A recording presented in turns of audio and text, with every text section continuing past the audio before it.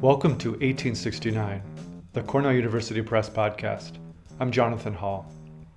This episode we interview poet, author, visual artist, oral historian, and policy analyst Susan Eisenberg. Susan was among the first women in the country to become a journey-level electrician in union construction. And for 4 decades she has endeavored to understand, frame, convey, and advance issues of tradeswomen. Her Cornell books include 2 published this year, the 20th anniversary of her book, We'll Call You If We Need You, Experiences of Women Working Construction, and the poetry collection entitled Stanley's Girl. She is also the author of the 1998 collection of poetry, Pioneering, Poems from the Construction Site. We spoke with Susan about her upcoming workshop and book signing at the Women Build Nations Conference in Seattle, Washington, this October 12th through the 14th. As well as her new online exhibition, On Equal Terms, Gender and Solidarity. Hello, Susan. Welcome to the podcast. Oh, glad to be here. Well, we've been exchanging some emails, and you let us know that you're going to be busy next weekend, October 12th to the 14th in Seattle. Tell us a little bit about what you're going to be doing in Seattle. Well, I'm going to be at the Women Build Nations Conference, which they're expecting 2,000 people. So this is sponsored by NABTU, the North American Building Trade Unions, and ANEW in Seattle. So it'll be bringing tradesmen from all across the country and other countries as well. I'm going to be doing a workshop on and reading about the 2 new books, Stanley's Girl and We'll Call You with a new preface, We'll Call You If We Need You, and also launching an online exhibition that's called On Equal Terms, Gender and Solidarity. So it's an online exhibition that has 12 interactive rooms to it, giving a sense of history and the forward possibility and experiences of women in the construction trades. Yeah, I was, as we were discussing earlier, I've looked at your website, spending the past couple of days looking at it. It is amazing. It's amazing. For listeners that want to take a look at the website, the address is onequalter.ms. So it spells unequal terms, but you just add the period in between ms, and then it takes you straight there. Beautiful and it's website. HTTPS. Yeah, right before that too. Yeah. Yes, I've been working with very brilliant people, so I give them a lot of the credit for you making it so exciting. I'm very excited about it. Yeah. So let's launch into that. But first, I wanted to talk a little bit about the history and tell us the kind of overview of how this started and why 1978 is such a pivotal year for your work.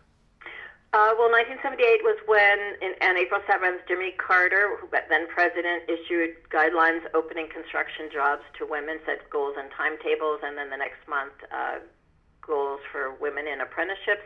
And that's really that same month, actually, is when I got into an apprenticeship in Boston in the IBEW local here. And so my trajectory very much followed the history, the civil rights history, so I've been very aware of that. On the 20th anniversary in 1998, I'm sorry. So on the 20th anniversary in 1998, April 7th, I gave a talk at the U.S. Department of Labor, welcomed by Alexis Herman, then Secretary of Labor, for the 2 books I had out from Cornell then, We'll Call You If We Need You, Experiences of Women Working Construction, and Pioneering, a poetry book. On the 10 years later, on the 30th anniversary, is when I launched a 900 square foot touring mixed media installation about women in the trades that traveled around and kind of brought people more viscerally into that experience in galleries that you could walk through. And then now it's the 40th anniversary, 2018, and so I'm launching a virtual exhibition. It's really brilliant. I mean, it's clear that this is decades of work put together, so many voices, so beautifully presented and very, very powerful. When you enter the website, there's a landing page, and then there's the enter button, and you click that. The first thing you experience is the room where Stella is in. Could you tell us a bit about Stella? Yeah, so she's a life-size figure on a ladder, and she was the center of the touring installation. She wears the same Carhartt coveralls that I used to wear outdoors in the winter, and so I gave her my coveralls. Her hair is made of flannel shirts, and she's kind of like an every woman having an everyday. Her face is a collage of tradeswoman faces. And she's wearing a diamond hard hat, which is an image from a poem I wrote during apprenticeship, hanging in solo. That's actually also you can hear in the listening room. And on her also are tags that tradeswomen have filled out over the decades when I asked them how they were labeled on jobs. So that's a little bit different, somewhat arrangement each time I've exhibited it, and always adding new ones. And for the virtual exhibition, we brought Stella to a contractor's prefab shop, Anika electrical contractor Jane and Brown, and just shot her from all angles, so that then created a video that would allow you as a viewer to come in and see close-ups of the tags, and also close-ups on her face of the different tradeswomen faces. And I think she represents, in some ways, in the same way as in the We'll Call You If We Need You book, where I don't highlight each chapter a different woman, but it's sort of the composite of as women entered, as women try to get training, as women try to advance. So I'm always interested in that, the story of the whole, and not leaving anyone out, not just telling a success story or a terrible story, but what's the whole story that holds everyone with all our variations. Yeah, it's very effective. The video pans around Stella multiple times, kind of giving you a 360-degree perspective, and it feels. And then the tags, many of them or most of them are derogatory comments that were yelled at or commented under their breath to the woman worker, and it's just they're heartbreaking. Many of them, but it has that feeling that Stella's surrounded by these negative voices. But still persevering, still climbing too. Yeah, and also she's got a diamond heart. Yes. So too, as a kind of a counterpoint, and also just that she's pulling in. I think electricians particularly notice this because she's pulling in cable. So that means that she's got a partner on another. Usually, I have it so it looks like it's going up to the next floor. So she's got a partner she's working with. So that's cool. There's that complexity to her of.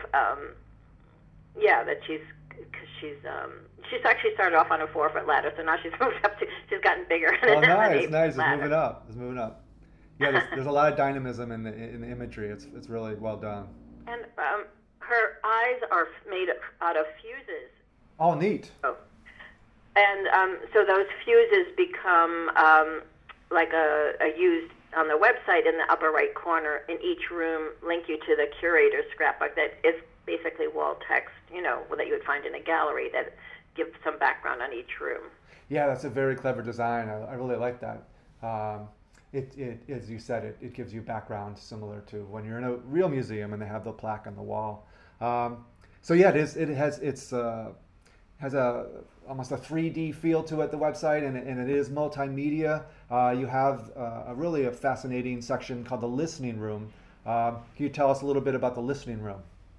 Yeah, so in the physical installation, we had 3 different audio sites, and on the virtual exhibition, they're all together in the listening room, and it's in 5 categories. And so you can open an album and listen to individual titles, and so they're poems that are in there is one section, but then the interviews that are from Stanley's Girl and Pioneering, but there's 4 breaking in, path blockers and supporters, family, passions, where viewers can hear the excerpts from the interviews that I did for the We'll Call You If We Need You book. I had interviewed 30 women from around the country in 5 trades about their experiences to kind of understand how the numbers had stayed so low.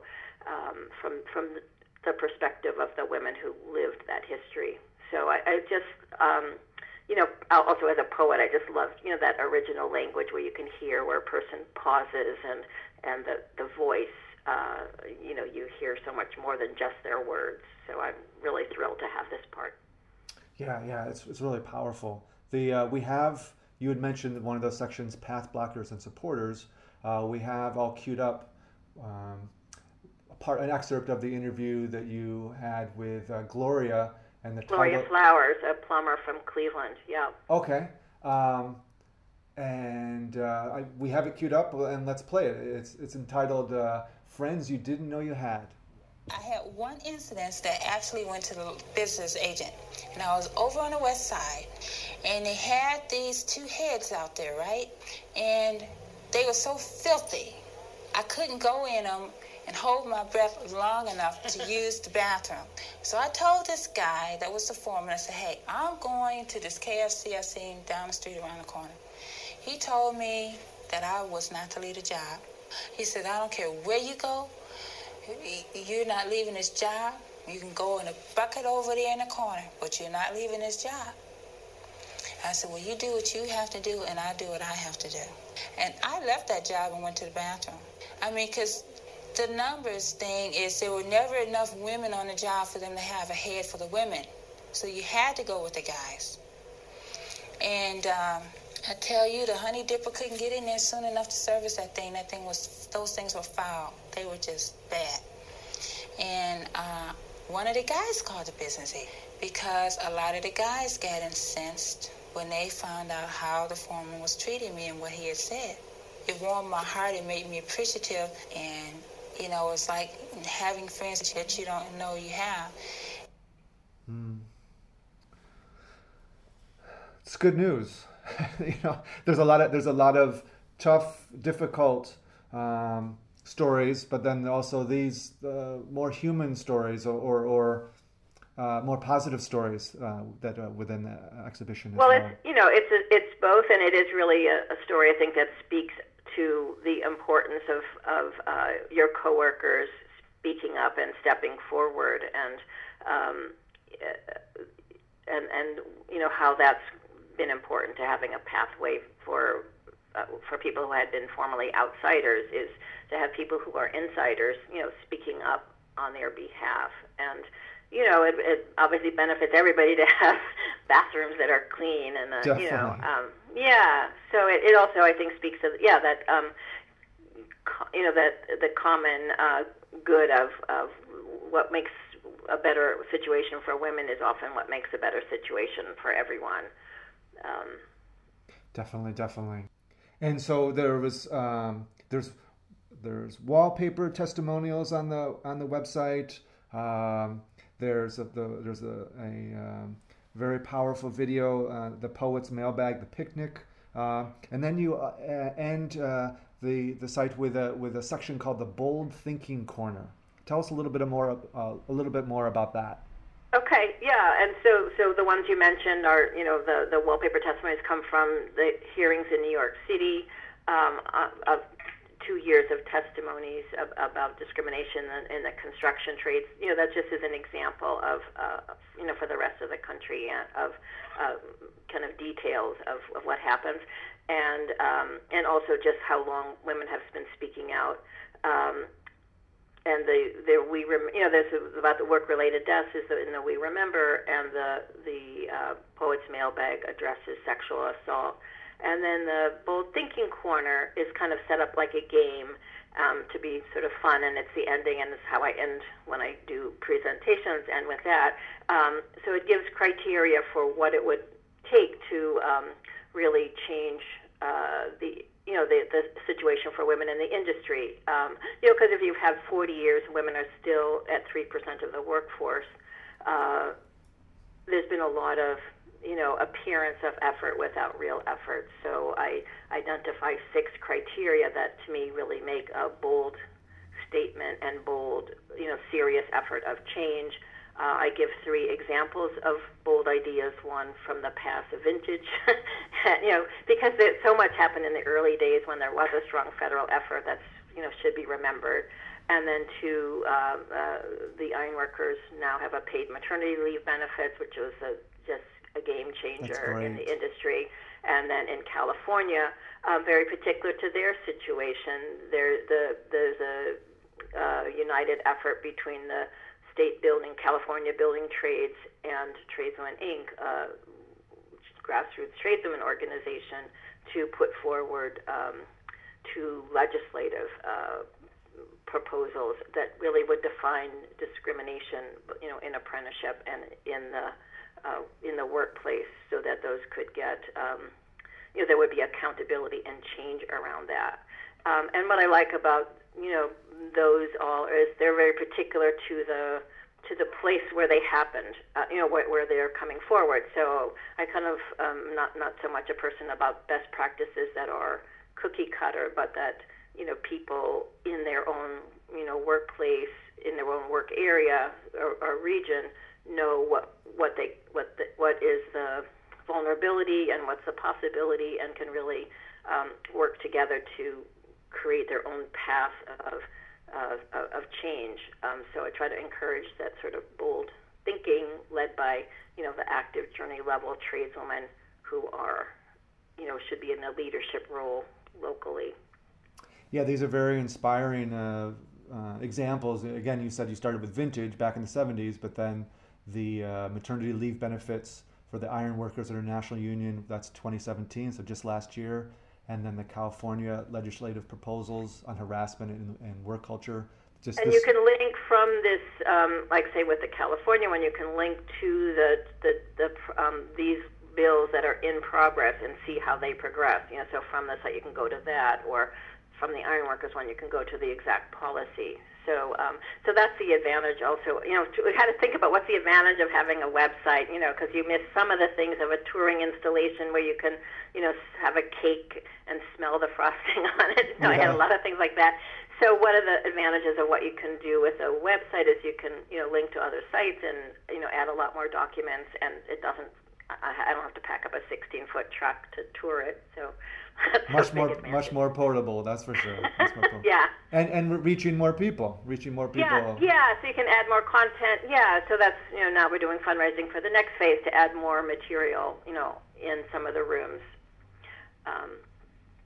So it's a new model for me, and I'm thankful to have a really brilliant creative team that have made this possible. Well, yeah, I mean, again, it's very creative, it's very well done. So I want to give you a great congratulations, because it's really stunning. It's really stunning and effective.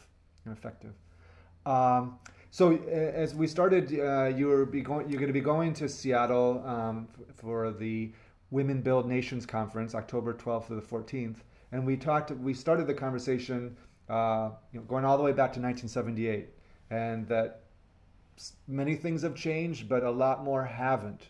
What are some words of encouragement and words of wisdom that you have for the current generation, or just for the field as a whole? What would you like to say? Well, I think it's there have always been women who've actually been able to have successful careers, and from my generation or the women a little bit behind me, those women are retiring with great pensions and benefits, and that's really reminds us how important access to these jobs is. And I'm going to do also a presentation at the conference with a woman plumber from San Francisco in the remembrance of her, a woman that she worked with. And she told me that 4 of her 5 kids are either apprentice or journey level union plumbers. So that's just very encouraging. But what we need to do, the idea of the installation is to present that idea of what does it mean to treat people on equal terms, and to say that we can identify hostile treatment, and obviously we have to get rid of that, but that we also have to change the notion that identical treatment is necessarily fair treatment. If I need a 6-foot ladder and you need an 8-foot ladder, or I need an 8-foot ladder and you need a 6-foot ladder, or whatever, we're both given 6-foot ladders, we're not, like, the identical treatment isn't equal treatment. So really and I think it's a complicated question, and it's a long answer, that we'll have to create over time, both, in the construction trades and other industries in our culture, of what does it really mean to create a workplace or educational institution or a society where everyone is treated on equal terms, and that things like a maternity leave that only a woman will need and use is equal treatment. So it's just a new way to try to think, and so I want to encourage that, and I'm really excited that there are things like this Women Build Nations conference, and a number of unions, including as you know, like my international president Lonnie Stevenson wrote a blurb for "So We'll Call You If We Need You," new issue with a new preface. That's just really thrilling to see the leadership of a number of unions and the North American Building Trades sponsoring this conference, but really stepping forward to say we have to address this. Women are an important part of the workforce going forward, and we have to make it work. So I'll be using my Women Build Nations workshop to not only present the books and the online exhibition, but to encourage bold ideas, in the same vein as the Bold Thinking Corner. And I'm very lucky to be joined by two IBEW sisters, one from New York and one from British Columbia, and they'll be sharing the new efforts that they're doing to just start off the conversation. Oh, that's great. That's great.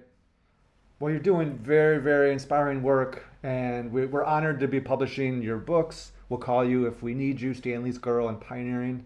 And yeah, I'm very impressed with all that you're doing. This online exhibit is fantastic, and I'm sure you'll be inspiring many in Seattle in a few days. So thank you so much for coming back on the podcast. It's always a pleasure talking with you, and I hope we talk to you again soon. Yeah, thank you so much. All right, great. My pleasure, yeah. All right, you take care. Okay. All right, bye-bye. You too. That was Susan Eisenberg, author of We'll Call You If We Need You, Stanley's Girl, and Pioneering. As a loyal podcast listener, we would like to offer you a special 30% discount to purchase her books. Visit our website at cornellpress.cornell.edu and enter the promotion code 09POD at the checkout. Thank you for listening to 1869, the Cornell University Press Podcast.